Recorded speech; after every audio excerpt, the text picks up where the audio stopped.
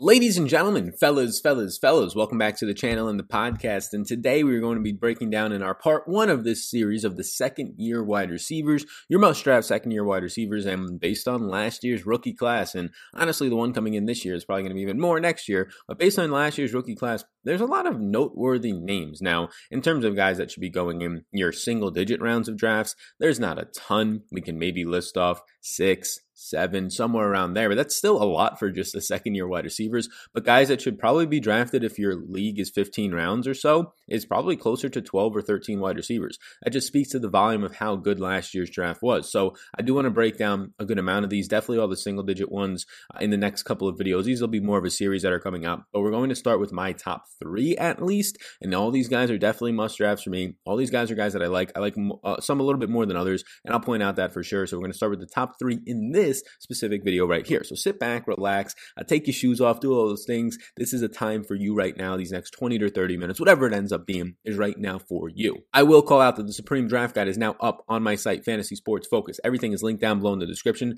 And for a limited time offer, only right now, pretty much during the time that you're seeing this, and hopefully by the time you're seeing this, it's not over, it will be $10 thanks to Monkey Knife Fight. You can get it down below if you are indeed eligible. And if for some reason you are not, based on the time you're watching this, well, then you can go to the site down below. It has everything you're going to need, a bunch of player profiles. Every single video that I've done pretty much this year, their profiles have been uploaded onto there with my rankings and just databases and a lot of different things, premium analysis. Go ahead, check it all out. What are you waiting for? If you've been watching all my videos, listening to all my podcasts, this is the guide to simply just beat your league mates, take their money, take the bragging rights, and just stomp right on them. So go ahead, get it right now. I appreciate you all tuning into this one. And if you could hit me with the like button and the big old subscribe button that popped up, that will be popping up a couple of times throughout the video. Take a second of your time, bottom right hand corner. That is the best currency to pay me in if you want to support me totally for free on this YouTube channel, and hitting the notification bell is also another way to do that. So thank you so much. We're going to start this video off our must-draft second-year wide receivers with a man who was a beast himself, a man who led all the wide receivers last year out of all the rookies in this class that we'll be talking about in receiving yards, over 1,000 yards, the only one to do that,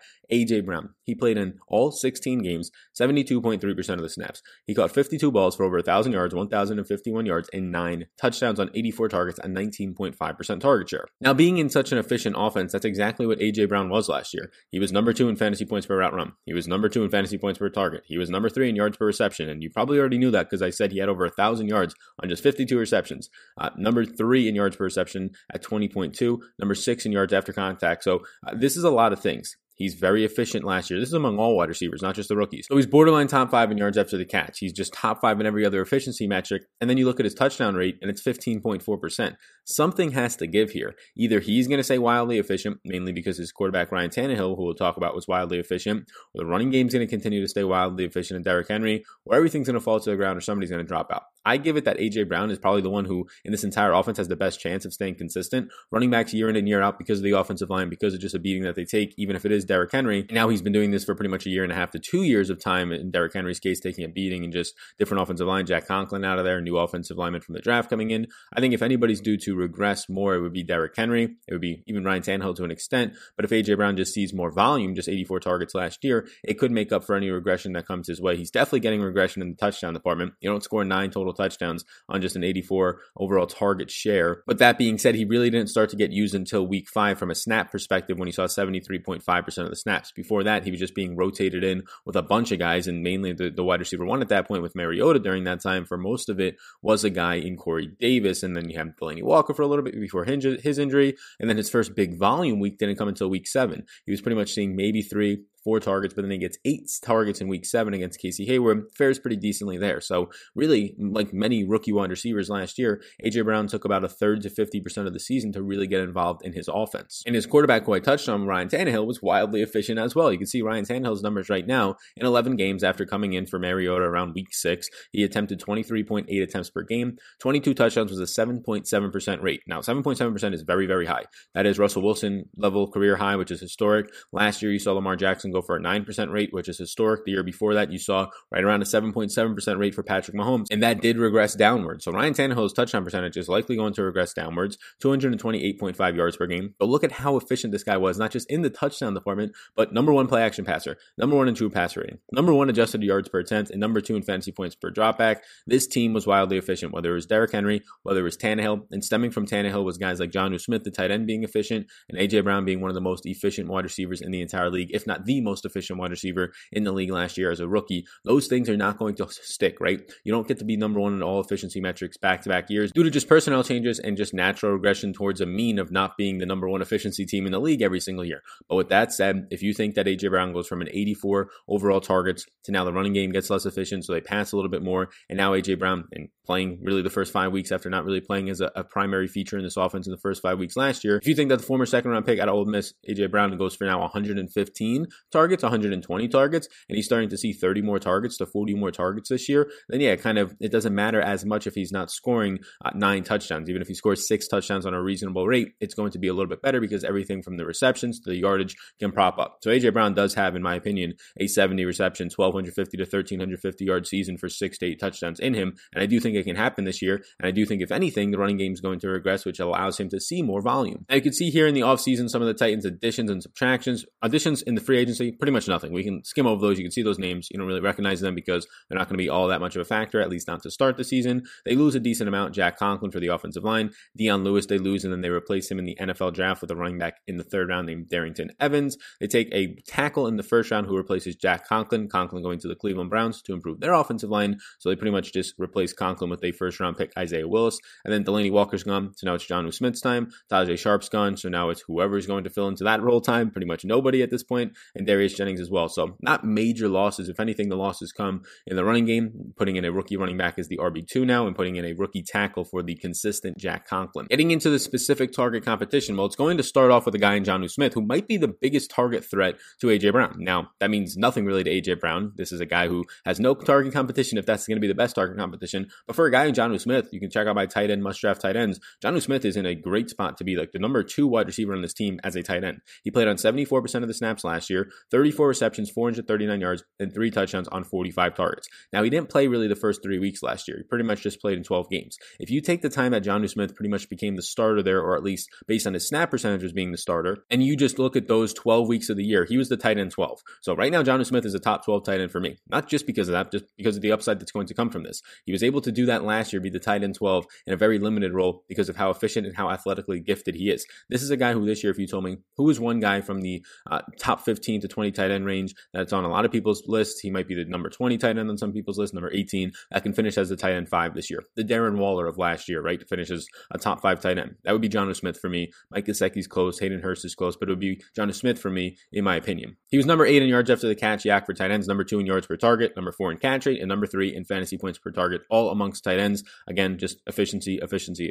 Corey Davis would be another threat here. He hasn't been a threat. He's been a bust, if anything, since coming into the league. 80.9% of the snaps last year. Caught 43 balls for 601 yards and 2 touchdowns, a 16.8% target share, but he was 43rd in yards after the catch, 33rd in yards per reception, and 68th in fantasy points per route run. He was not very efficient. Adam Humphries, the slot man last year, played 52.7% of the overall snaps in 12 games, dealt with a little bit of an injury, caught 37 balls for 372 yards and 4 touchdowns, or 374 yards, and 2 touchdowns. He ended up having 47 total targets, so there's no threat here. It's Jonnu Smith. It's whoever they want to put on the outside opposite him, who right now is going to be a mixture of guys since Tajay Sharp is gone. Most likely going to be Corey Davis on the outside with A.J. Brown, and then Adam Humphries in the slot with a guy in Jonnu Smith on the field. So I think it's going to be A.J. Brown, Jonnu Smith in the pecking order, probably Corey Davis after that, but no real threat to A.J. Brown at this point. It is going to be an open field for him. I think he does see a lot of upside this year. I do think out of all the rookie wide receivers, he is currently my highest ranked one. He's not my favorite based on ADP. People usually take him a little bit earlier than I would like to,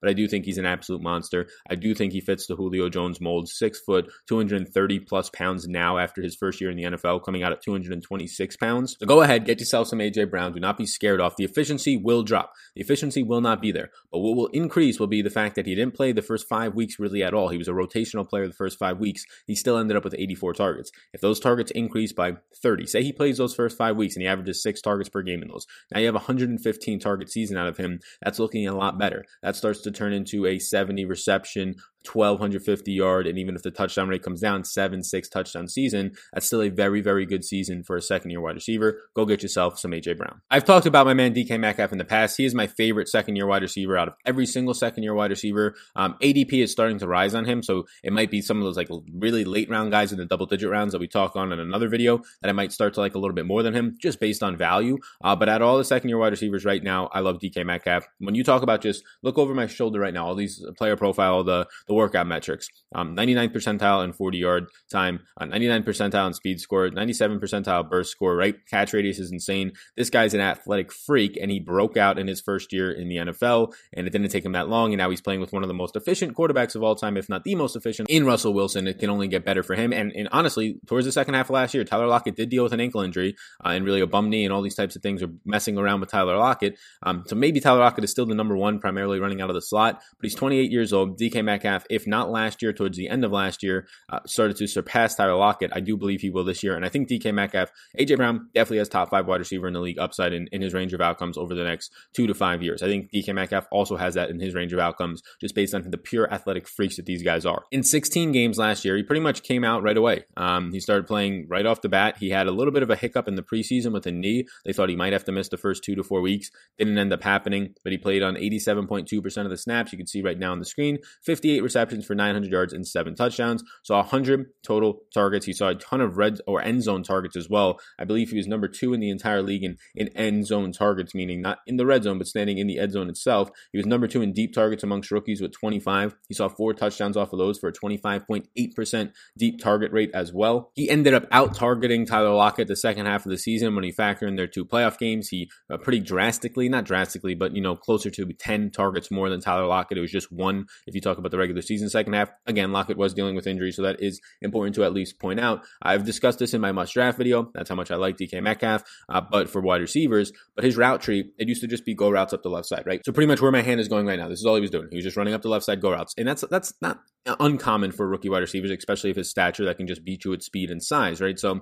that's what they were doing with him early on. And then if you look towards like week 10 and really towards the last couple of weeks into the playoffs, everything's going. He's doing those go routes, but he's crossing into the middle field. He's doing double moves. He's doing hitches. He's doing a ton of things, and it's really helping just him, one, get open, and his route tree develop so much. If you see that route development in literally 1 year in the NFL, and it doesn't take you a whole offseason to get better with your routes, that is something that I love to see. So for me, DK Metcalf is a borderline top 20 wide receiver in my rankings. I think he's like 21 right now. Again, you can get those rankings all on the Supreme Draft Guide, banner on the screen. Take a second at a time. Go get it right now before the clock runs out on you and you have to pay triple the price. Monkey Knife Fight, $10 sponsoring it. So go ahead, check that out. So he did out target Lockett, like I said, and it really spiked in week 17 where he saw a 30% target share entering into the playoffs. Here you go. He was number 1 in end zone targets with 18.8% end zone target rate, was only second behind DJ Moore. So what does that mean? He was being targeted when he was in the end zone. So not only are the red zone targets, like red zone targets are valuable, but if you're being targeted on the 18-yard line and you're being targeted for a 5-yard pass, you never really had a chance to score a touchdown for the most part. When you're in the end zone, every single time you're being targeted, you have a chance. So it's great to see that he was number 1 in the NFL in that department with 18. Overall, saw a 20% target share, 21.4% in the red zone. Russell Wilson was fine as ever last year, 256 yards per game, 32.2 attempts per game,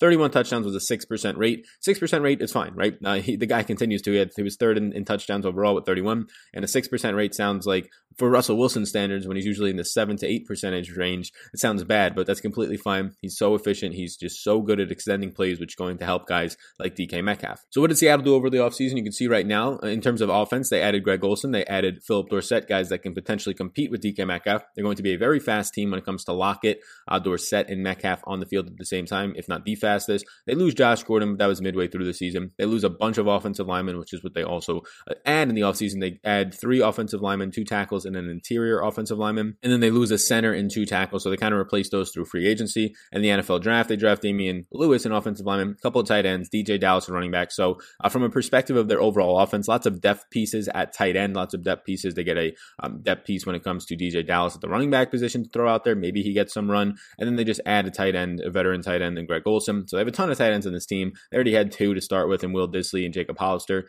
Now they have Greg Olsen. They drafted 2 tight ends, so pretty crazy there. But the main one would really just be Philip Dorsett. Dorsett, if anything, has a chance to cut into Metcalf's target share, but I don't think it'll directly pull away from him. Like I said last year, durability-wise, no missed games, but he did have a preseason knee scare, I guess you can say. It wasn't anything major, but they said he might have to miss 2 to 4 weeks. He ended up missing no time. His target competition is mainly Tyler Lockett, Philip Dorsett, Greg Olsen, and then the rest of all these tight ends, Jacob Hollister, Will Dissly. From a Lockett perspective, Lockett played 92.7% of the snaps last year, went for over 1,000 yards on 82 receptions, 8 touchdowns, 110 total targets, 22.3% 40% share, but he was heavily used, and he's still going to be very heavily used in the red zone, as was DK Metcalf, but lock it on another level, 27.4% target share, and a lot of that was the first half of the year. The second half of the year, very similar to A.J. Brown, is where DK Metcalf started to surge a little bit. Philip Dorsett last year with the Patriots had a 69.4% snap share. He caught 29 balls on 54 targets at 13.1% share. In 11 games, he had 5 touchdowns. And then Greg Olsen, the old man himself, 83% of the target share, the man who's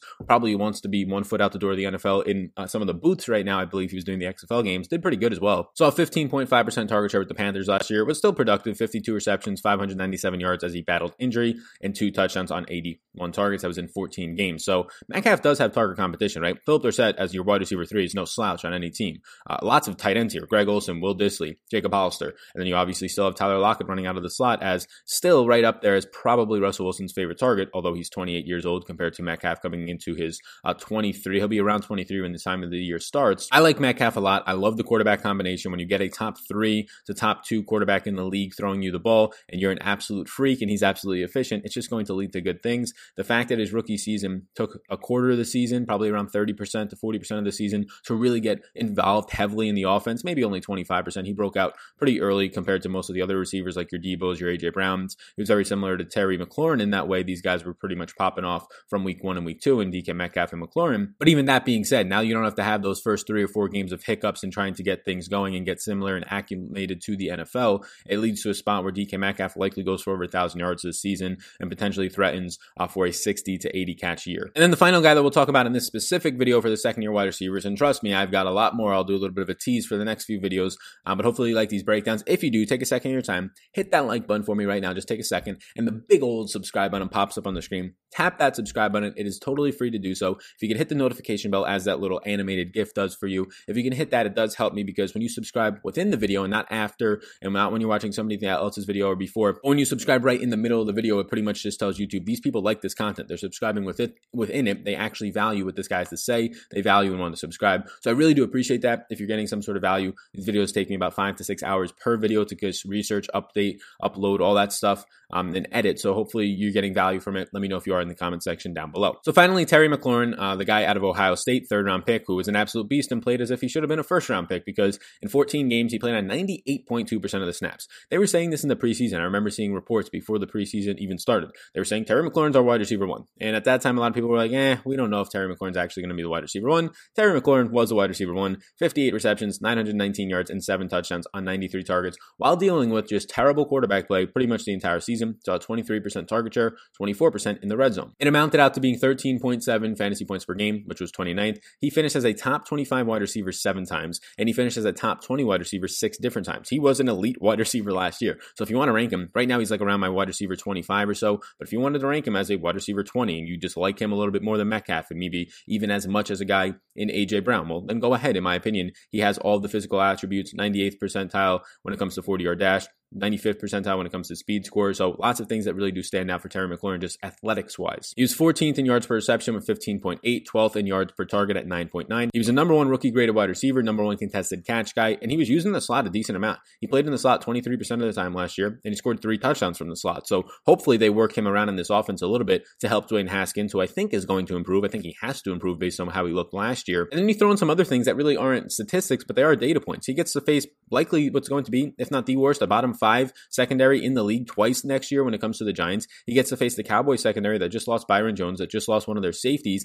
and then he gets to face the Eagles secondary, which was awful last year. And yes, I know that they got better by adding Darius Slay, who I think's on the downturn of his career, just in my personal opinion. I don't think he was as good of his addition as lots of Eagles fans and some general media and the national media wants to make it. I think he still has good name value, but I think he's on the downturn of his career, maybe 1 to 2 good years left, if anything. And then after that, they added Robbie Coleman, who I think in the slot is the better addition, in my opinion, just to boost off that overall offense in the slot for Robbie Coleman. So yes, he has to face the Eagles, who are going to be looking for a cohesiveness, a terrible Giants secondary, and a Cowboys secondary that's just only going to get worse compared to last year, in my opinion, based on the losses of that team. So I like all those things for him. What I don't like is his quarterback play, but I'm not going to be as hard on Dwayne Haskins. Look, I don't like Dwayne Haskins in terms of what he showed last year. And a lot of people don't like Jarrett Stidham, even though he hasn't shown anything. But when the automatic assumption is, Dwayne Haskins, Jarrett Stidham, they're going to be the worst quarterbacks in the league. Okay, well, if they're going to be the worst quarterbacks in the league, what happens if Dwayne Haskins takes a step forward. I won't even go out on a limb and say he's going to be average 15th this year. What if he's 20th or 22nd? Same thing for Jarrett Stidham. Well, then guys like Terry McLaurin go from being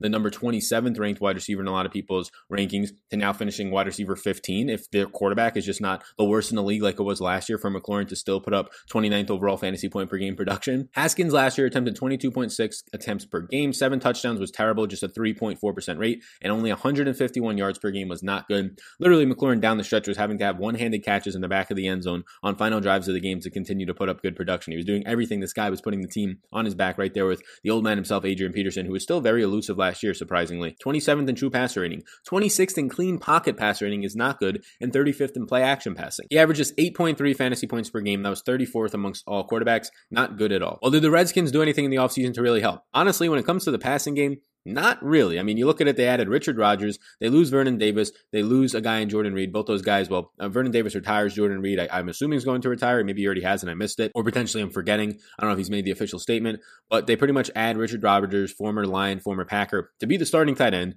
That's not good. They had a bunch of line help. They had Logan Thomas, another backup. They had just every single running back under the moon when it comes to J.D. McKissick and Peyton Barber in this backfield. They already had a ton of running backs and Adrian Peterson, Bryce Love, Darius Geis, and they draft one, and Antonio Gibson, who's going to be like a hybrid wide receiver. So when it comes to what they actually did on offense to help Dwayne Haskins, not a whole lot, which is kind of concerning. They loaded up their running back room, so somebody's going to have to pop off there. All they did in the draft was draft Antonio Gandy-Golden, who looked good in college, but it was a very small school. It might have been Liberty, I believe, but they did nothing in free agency to help him. All they added was Cody Lattimore and Richard Rodgers. That's not good. But what that does do is pretty much just funnel targets to probably Terry McLaurin. Last year, McLaurin did miss 2 games I'll touch on, one with a concussion later in the season, one earlier in the year with a hamstring. So what does a target competition look like for McLaurin after I just kind of said they didn't add anything? Well, what was already there for him? Well, probably the number one target competition, if it's not a running back coming out of the backfield in Geis or in a guy like Antonio Gibson, the rookie, is probably going to be Steve Sims. Last year, he only played on 36.8% of the snaps, 73% slot usage, caught 34 balls on 56 targets, a 13% share for 310 yards and 5 touchdowns. So looking at Steve Sims' entire season is not a good way to look at it because he saw a large bump in snap percentage, starting to see 60 to 79% of the snaps in that range over the last 5 weeks. He was number 7 in fantasy points per route run amongst wide receivers,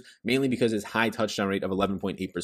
But this is what Steve Sims did during the final month of the season and pinpointing the final 3 weeks. Week 15, he played on 70.6% of the snaps. He caught 5 balls for 45 yards and a touchdown on 11 targets. Lots of targets there. Wide receiver 27 that week. Not bad. Week 16, he plays on 79.7% of the snaps, his highest percentage of the year. 6 receptions, 64 yards, and 2 touchdowns on 10 targets. Very good in all those departments, really. And wide receiver 4, he finishes as. And then the final week of the season, so this is 3 weeks in a row now, 64.9% of the snaps, still solid. 5 receptions for 81 yards, his highest overall receiving yards week, and then 8 targets for wide receiver 14 finish. So he was very good down the stretch, and if he can actually continue to be good, he probably is a sleeper this year. Kelvin Harmon, another rookie receiver last year, played on 60.2% of the snaps, 30 receptions, 365 yards on 11.4% target share. He was pretty just blah, right? 12.2 yards per reception, 1.55 yards per route run. None of that was very good. Steve Sims was the better wide receiver. Trey Quinn, 12 games, 61% of the snaps, primarily played about 2/3 of those snaps out of the slot, caught 26 balls, 195 yards and a touchdown. He just was not good. 7.5 yards per reception, was 119th in yards after the catch, only 4.1 fantasy points per game. He's not somebody that I'm just too concerned with. Pretty much lost his job at one point to Steve Sims down the stretch out of the slot. And then for Antonio Gibson, I'll actually go over. So this is my site. This is where the running back profiles will live. You go over here onto these profiles and you just pretty much click whichever one you want to see and a profile opens up. For us, we want to look at Antonio Gibson, right? The rookie running back / wide receiver, hybrid player who in college was just all over the place. You can look at his 2019 stats. So pretty much he was a 3rd round pick 2nd overall in the 3rd round. He is 6 foot, 228 pounds. So these things really do stand out. I wish he went to a different backfield because there's so many running backs in this goddamn backfield. 4.39 speed. Like, he has the upside to potentially be the number 1 running back in this draft if he's used as a running back. I love Jonathan Taylor, right? I like Cam Akers. I like all those guys that I've done previous videos on. You can check out my must draft rookie running back videos. You can check out my must draft rookies, all those types of videos. But this guy, if he had a bigger sample size, there's a good chance that if he was able to do what he was doing and consistently put up production, maybe not as efficient as the sample size grew, but was still a good running back, he might have been the best running back in this draft. This is what he did in 2019 alone. He was a hybrid between a wide receiver and a running back. He had 307 total offensive snaps. Running the ball, he ran 33 times for 369 yards and 4 touchdowns. Insane numbers there. In the receiving game, he caught 38 balls for 735 yards and 58 touchdowns. He averaged 14.9 yards per touch. excuse me, 14.9 yards per touch. If I told you that this guy ended up only seeing, 7 yards per touch, you'd be like, damn, that's pretty good for a hybrid player. 14.9. So he had a very small sample, but elite passing game usage as he transitioned between a wide receiver and a running back at times. So you can see just on those 307 total offensive snaps, the man's touching the ball 71 total times, and he's going for around 1,100 yards. Just insane usage. And if you scroll down here, some of the stuff will be revamped in terms of popping out. That's some stuff that I have to work on the design side, but I think it looks pretty good in my opinion. So go ahead, check it out, fantasysportsfocus.com. Everything's linked down below for you. If you're on the podcast and you want to just go over to Monkey Knife Fight, use the promo code SALNFL, or if you're watching on YouTube, SALNFL. Once you use that code and you deposit a minimum deposit of $10, they'll give you $15 totally for free. So now you have $25 to play on the prop betting site. Once you enter one game, the draft guide will be sent your way within a few hours after that. So be sure to check all of that out. Otherwise, if you're not eligible for the Monkey Knife Fight offer because of the time you're watching this or the state that you live in potentially, down below in the description, you can get it on the website. So go ahead and take advantage of that. Pros of Antonio Gibson, he's just elusive. He's a pass catching weapon. He's a hybrid right now. So he's sort of this gadget guy, and they've already compared him to Christian McCaffrey. Let's hold our horses. But I understand what they're saying there, right? McCaffrey, they're not saying we're comparing him in terms of him being a 4-year, $64 million running back, the best in the league right now, 1,000-yard receiver and rusher. No, I think Ron Rivera, the former head coach of McCaffrey, is comparing him, saying this guy can also catch and run and break tackles in a similar way that Christian McCaffrey can. Doesn't mean that he'll be used in the exact same way, just a similar type of skill set. And I understand that, and I respect just the at least comparison in that regard. I think people could dive too deep into it. Oh, he's saying he's going to be McCaffrey. No, he's just saying the skill set lines up the same exact way, and I understand what he's saying there. He had 33 broken tackles on 71 touches. The downsides are just a small sample size, so this guy could just be a one-trick pony, right? He could have done it for 1 year just because he was getting out in space. People didn't really know who he was. And again, like only 33 rushing attempts. What happens if he takes on 230 rushing attempts? Does his sample start to crush? Is he not able to withstand that? So I think he has sneaky upside in the right spot. I don't know if Washington was that right spot, but it's something that we're going to have to wait and see. Could be worth a late round flyer for you. We got off on a tangent on Antonio Gibson. I don't think he's that big of a threat to Terry McLaurin. I think Steve Sims is the biggest threat. They got no real tight ends there. They have no depth at wide receiver. Kelvin Harmon, second-year player, showed really nothing last year. Steve Sims did show some things, but it's all open for Terry McLaurin. So at this point, A.J. Brown, DK Metcalf, Terry McLaurin, A.J. Brown and Terry McLaurin have really no target competition. If anything, McLaurin has the least, because I think A.J. Brown at least has Adam Humphrey seeing some, Corey Davis seeing some, and Jonnu Smith should see a decent amount. But there's really nothing in Washington. DK Metcalf, he has some decent target competition as well. So that's where I'm at. Those are my first 3 second-year wide receiver must-draft guys. In the next video, we'll be discussing guys like Deebo Samuel, Hollywood Brown, Preston Williams, Deontay Johnson. There's so many other guys we can talk about. Darius Slayton, Mecole Hardman, N'Keal Harry. Like last year's rookie wide receiver class was very, very good for fantasy. That's not even all of them. Hunter Renfrow, Steve Sims himself was in this video, so we kind of checked him off as well as we went through it. And then Paris Campbell, who is injured a lot, going to be the slot plus guy in Indy this year for Philip Rivers. So thank you for tuning into this video. Please do hit that like button and smash the subscribe button. Big old one. Take a second of your time, please, if you are still watching this video, watching on the podcast, $50, you're listening on the podcast, $50 giveaway each week for somebody who leaves a review on the podcast on one of the platforms. Mainly Apple is the one that I'll be looking at. So you can do that. Only literally like 1 to 2 people do it a week. So pretty good odds if you're watching on YouTube or the podcast to just get $50 sent your way via PayPal. So that's down below in the description. You can check out the podcast, The Sal Vetri Show, and leave a review on whatever platform you leave them on. And just let me know a way to contact you through that. So appreciate it. Check out the Supreme Draft Guide. Go ahead, get the Supreme Draft Guide right now. It is only going to be $10 if you go through Monkey Knife Fight. There's a ton of information in it. I could pull up the actual home screen right now. Some of it will be cut off just by the way that I have this screen cut off.